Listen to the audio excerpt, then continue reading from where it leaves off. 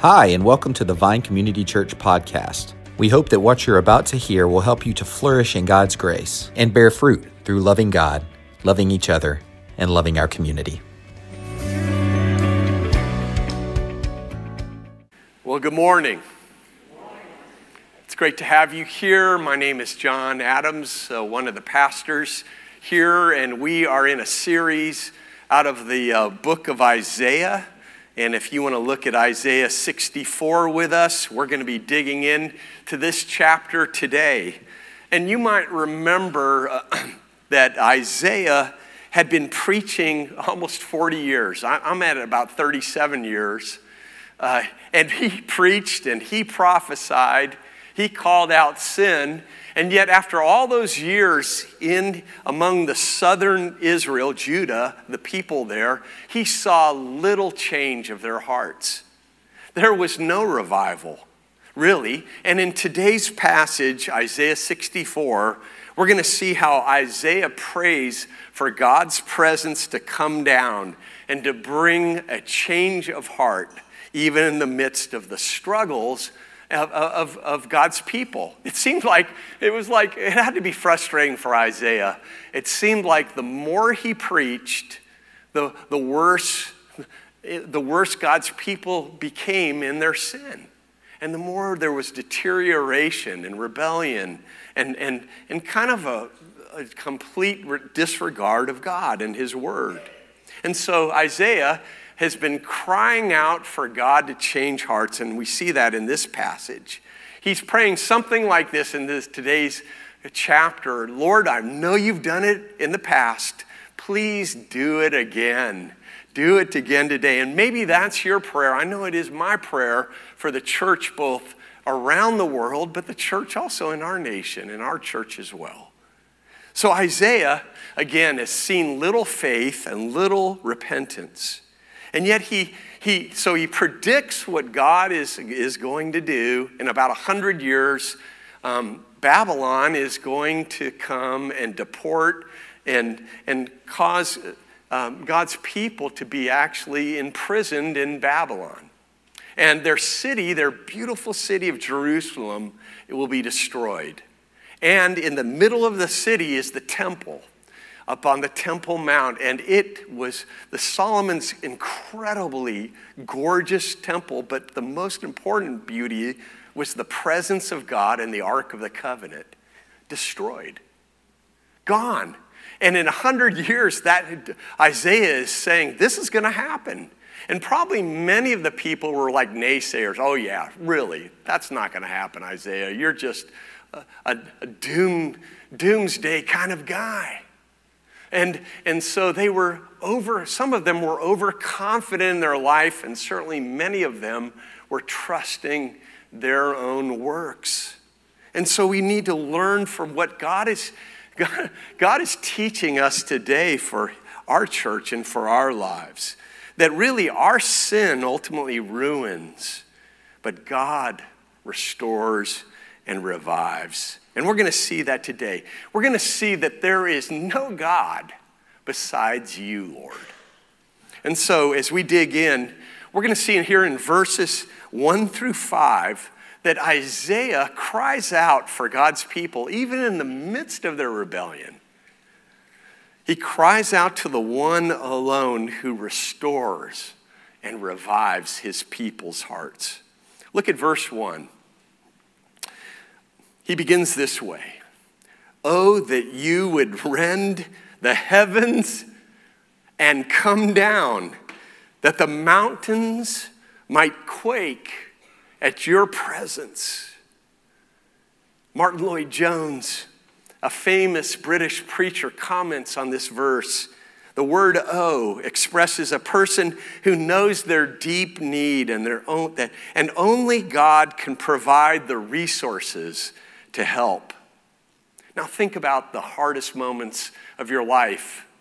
In those moments, were you humbly saying, God, I'm powerless on my own in my own work, and I desperately need you and your help? You see, we can learn from Isaiah right here that even when everyone else is turning away from God, Isaiah says, Lord, you rend the heavens, you rip open those heavens and come down. Come down and change the hearts of your people. You know, Isaiah paints this picture of an unseen God who we can't see. He's a spirit. We know that from John chapter 4. And so we can't see him with our physical eyes, but what he's saying by the eyes of faith, that we, his people, would see God, and we would see and welcome his presence to come change our hearts and to change our lives, the way we trust him. The way that God came in kind of, if you will, manifest ways throughout the scripture. It's pretty powerful. They're called theophanies. Theos means God in Greek. Phanos means manifestation of. So it's a manifestation of God where God's people actually saw the invisible God made visible.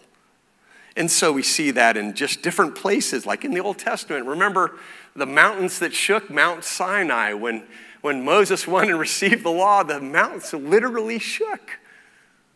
And then when he led the people through the Red Sea, the sea walls opened. And millions of God's people went through the sea walls. And of course, we know that his enemies, the Egyptians, came too. And after God's people came safely to the other side, the waters crashed in judgment on the enemies of God. You see, there are theophanies throughout the Bible, and here Isaiah is crying out, bring it, Lord. We want our faith, our eyes of our faith, to see more the unseen God. Verse 2 goes on. He says, as when fire kindles brushwood, and the fire causes water to boil, to make your name known to your adversaries. His name is his character. It's who he is. And to make it known to your adversaries, and that the nations, every people group, might tremble at your presence when you did awesome things that we did not look for. You came down. The mountains quaked at your presence. You see, God's presence can rescue and revive, and it can also destroy his enemies. We know here he's describing in verse 2, his presence is kind of like a fire, almost a wildfire, and it boils, burning, it boils pots. And it actually, God himself will consume all of his and our enemies. And the enemies of God, we know, again, we already referred to the Egyptians who were the enemies of God's people. And they were destroyed at the Red Sea. And we know that at the end of history, Philippians 2:10 says, Paul writes, so that at the name of Jesus, the name against the character of God, every knee shall bow. How many knees will bow? All of them, every knee, every person, believer and unbeliever, before God in heaven will bow before the presence of God. And every tongue will confess that Jesus Christ is Lord, to the glory of God the Father. So who are the enemies of God? You know, all of us, apart from Christ, were once enemies of God. And aren't you so thankful, grateful that you're no longer an enemy if you are a follower of Jesus. You're a friend of God. You're his beloved. And we know that our current enemies, many of them are unseen, just like God himself is an unseen spirit. So most of our enemies we face are Satan and demons, and we don't even realize it. We as Americans, we're very, sight, taste, touch, sensory operating. And what here in this passage he's saying is notice that here our enemies are even in the spiritual realm. And we need to be aware of, Ephesians 6 says, the cunning of our enemy, the devil, who wants to snare us into temptation.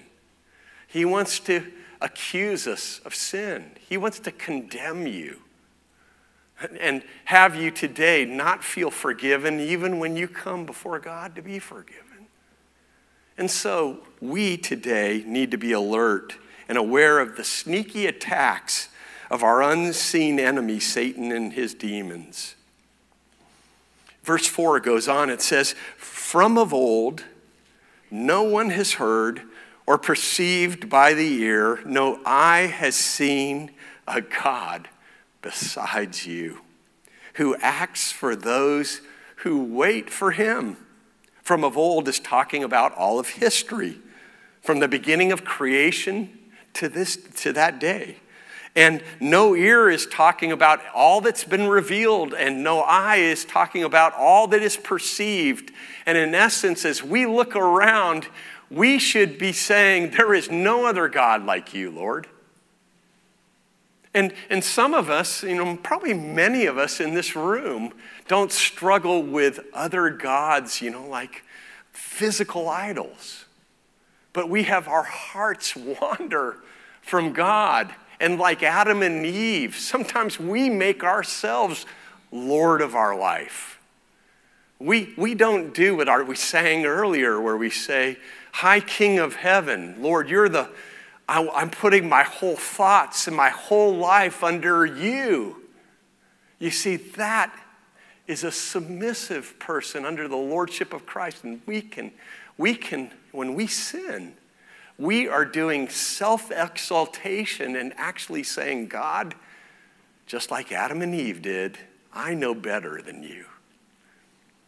I'm trusting in this other thing, other than you."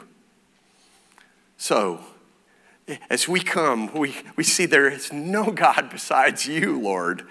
And the Apostle Paul quotes verse 4 in 1 Corinthians chapter 2 and verse 9.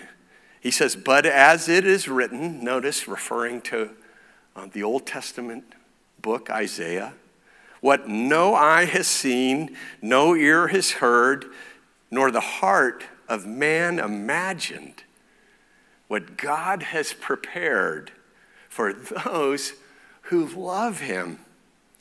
God's love and what he's prepared for us in the heavens is way beyond even our comprehension. And we need faith given to us. Paul says, Ephesians 2:18, that our eyes of our faith, not our physical eyes, but literally our hearts, would grasp how great and how wonderful is the love and the work of our unseen, invisible God. God, open our eyes to see that. God, give us the faith to believe that, Lord. And so, verse 4, he says again, "No eye has seen and a God besides you, who acts for those who wait for him." For our God acts for those who wait for him. This word wait means to have a confident, patient expectancy. An expectant faith. Are we having that kind of a faith? Are we asking God to give us that confidence and saying, "Lord, we can't wait for what you're going to do. And Lord, we're trusting you and what you are going to do in our lives, in the lives of our family, certainly the lives of the world, the lives of the church universal, and the lives of this church, the Vine." I love how Isaiah uses the word wait in a pretty well-known passage, Isaiah 40:31. You remember it? It goes this way. "They that wait upon the Lord shall renew their faith. They shall mount up on wings of eagles." So you have to wait on God. You have to stop and be expectant and say, "Lord, I have faith in you." And then God brings us. He gives us the faith that begins to allow us to, if you will, to soar above the feelings and even the hard moments of our circumstances. He gives us peace, joy, help, even in the midst of hard things. He teaches us over and over that we are to wait and be confident and expectant upon him, especially when life feels hard. So one way to wait on the Lord practically is, God instructs us in his word, is to pray. And of course we pray at meals. We pray, at certain times when we have struggles, and that would be right and good. But what if we began to pray together even more for revival?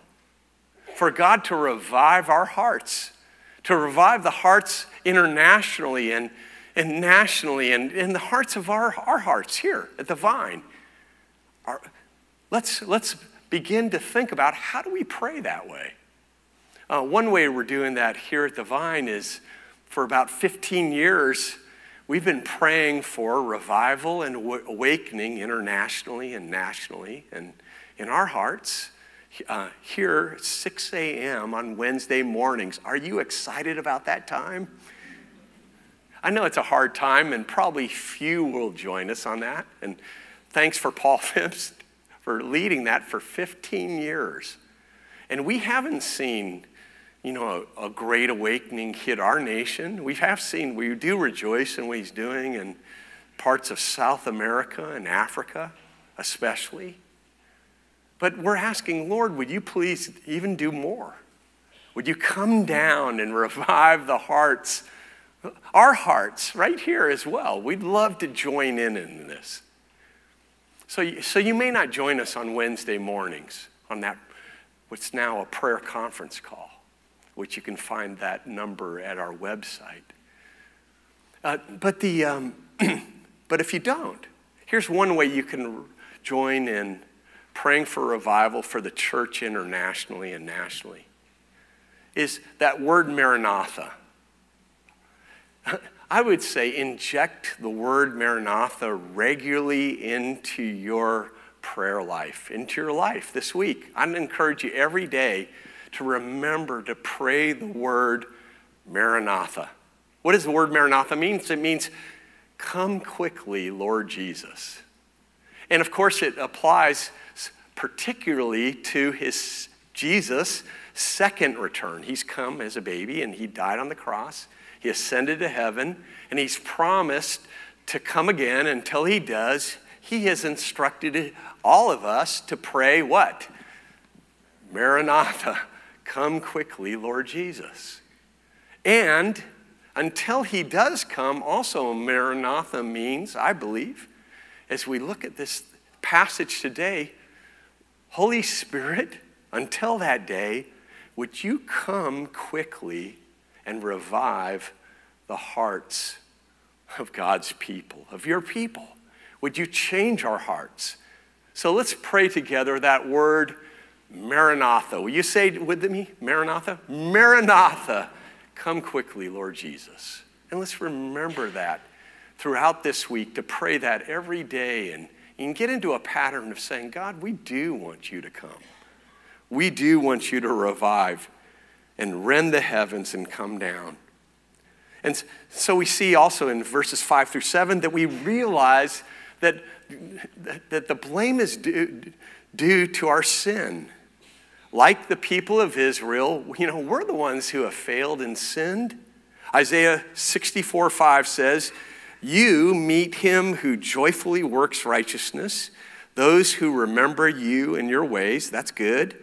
Behold, you were angry and we sinned, and in our sins we have been a long time, and shall we be saved? Isaiah asks 3 rhetorical questions. A rhetorical question expects a certain answer. And in this passage, and we see that in verses 5-12. Verse 5, the first rhetorical question. In our sins, we have been a long time. Shall we be saved? In verse 12, the second one. Will you restrain yourself at these things, O Lord? Thirdly, will you keep silent and afflict us so terribly? You see, God is both loving and just in who he is, his name, who he is. We know that without faith in Christ, we won't be saved. God won't restrain his wrath. He will continue to be silent and afflict us. But with Christ, as we, by faith, believe in Jesus, are united with him in faith, we know, we're confident that with Christ we will be saved. His wrath is poured not onto us, but onto his Son, his perfect Son, Jesus.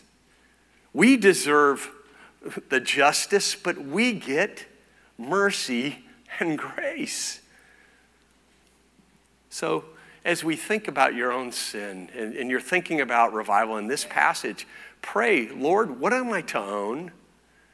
Lord, help me to take responsibility to repent and believe you, to kill and mortify and kill my sin more and more and more and cause me to live in your righteousness. Here in verse 6, he goes on, he says, we have all become like one who is unclean, and all our righteous deeds are like a polluted garment. We see in these verses 5 through 7, overall, that he kind of almost does like an anatomy of sin or puts sin under a microscope. And he begins by saying in verse 6, we have all become like one who is unclean. It's referring to a leper, and in Isaiah's day, a leper lived in their own colonies outside the gates of the city. And when a person who is not a leper met a leper on the road, the leper would cry out, unclean, unclean. Imagine if that's what you did your whole life. I'm telling you, what do you have? I mean, wow. And they would know to avoid the leper and not become unclean. And our sin is like leprosy. It's like being a leper. It's unclean.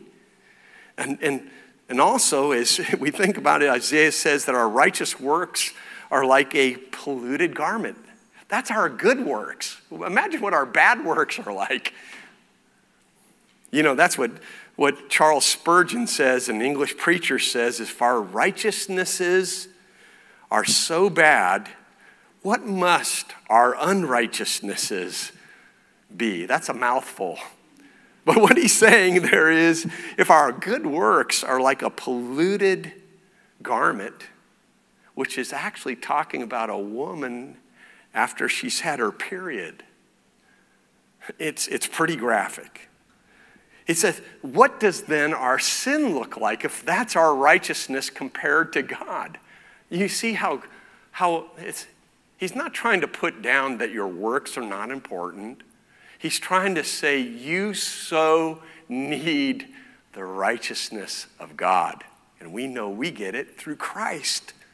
In Christ alone. He continues to describe sin under a microscope, and where he says, we all fade like a leaf, and our iniquities, like the wind, take us away. We're frail, and we blow away like a little leaf. We're swept away, and the sweeping away is actually talking about really a judgment.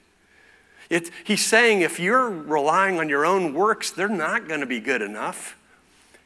It's just going to cause your life to be swept away and not to cling to the righteous work of God. And so we need to rely on Christ's perfect righteousness.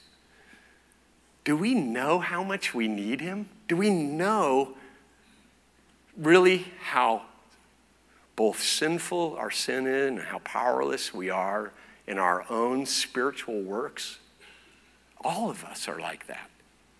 Verse 7 says, there is no one who calls upon your name, who rouses himself to take hold of you.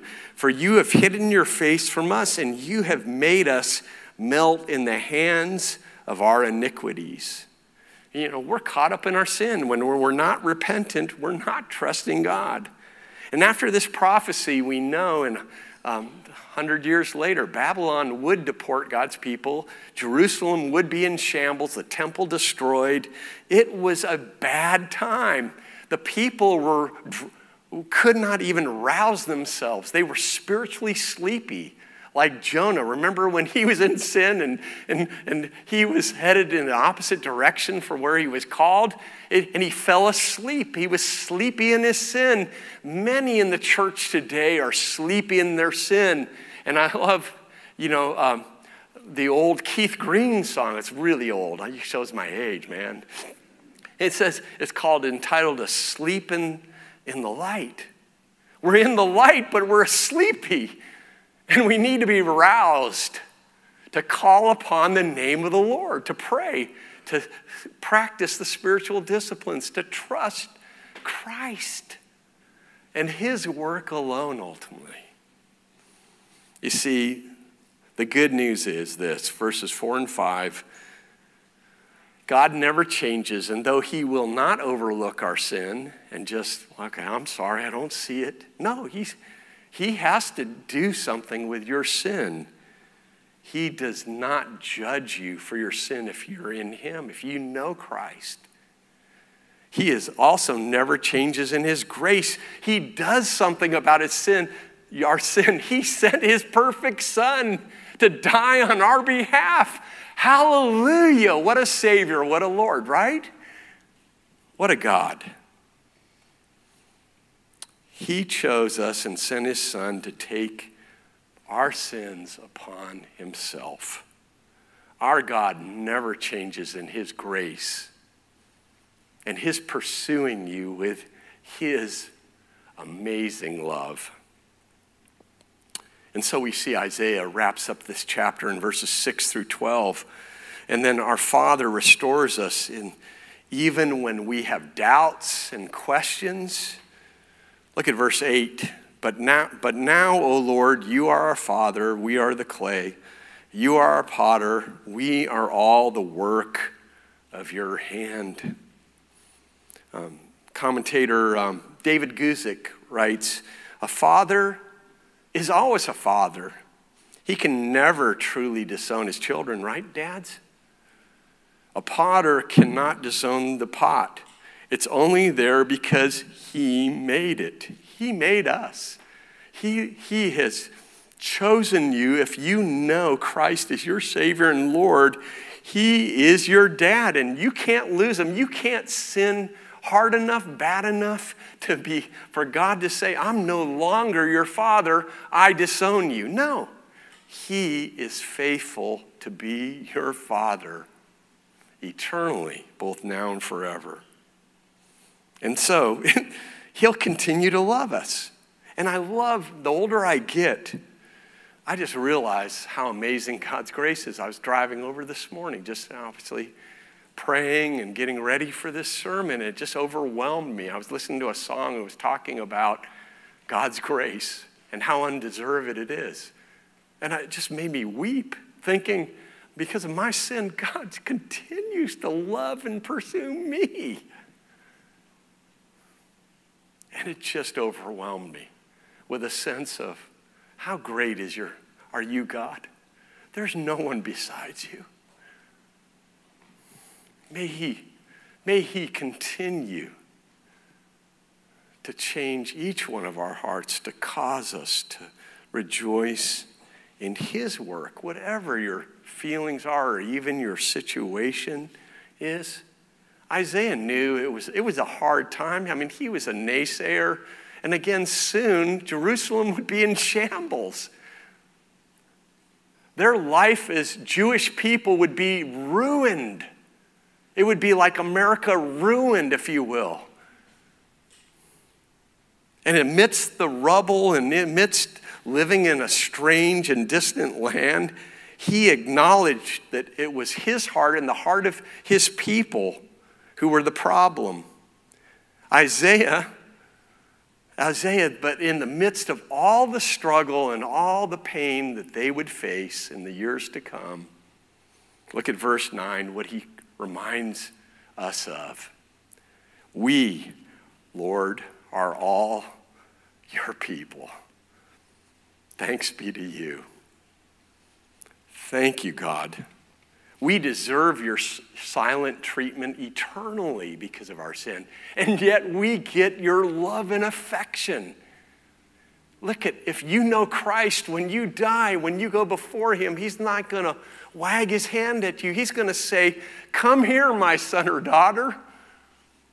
I can't wait to embrace you with my love because of my son, Jesus.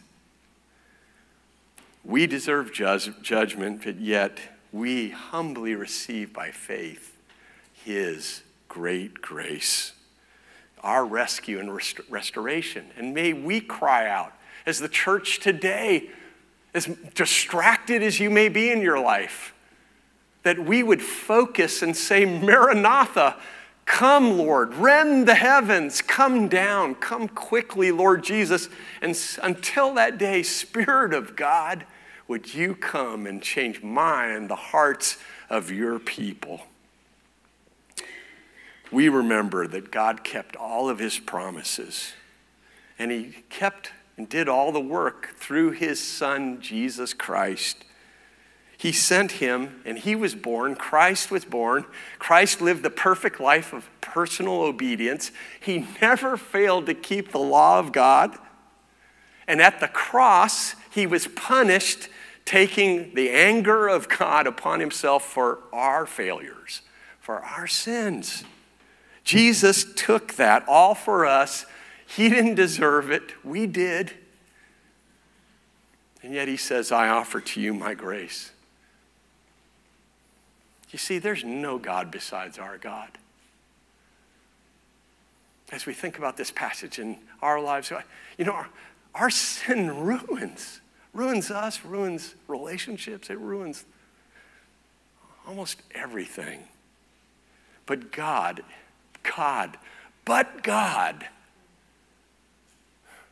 restores and revives. Place your trust in him and no other. Let's pray. Father, thank you for your work, and we praise you for your son Jesus, who himself took upon himself the anger and wrath we deserved due to our sins. Amen.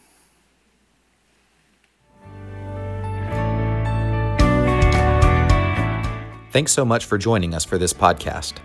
For more information, you can visit us online at thevinecc.com, download our mobile app, or visit us on Facebook or Instagram at thevinecc. Have a great week.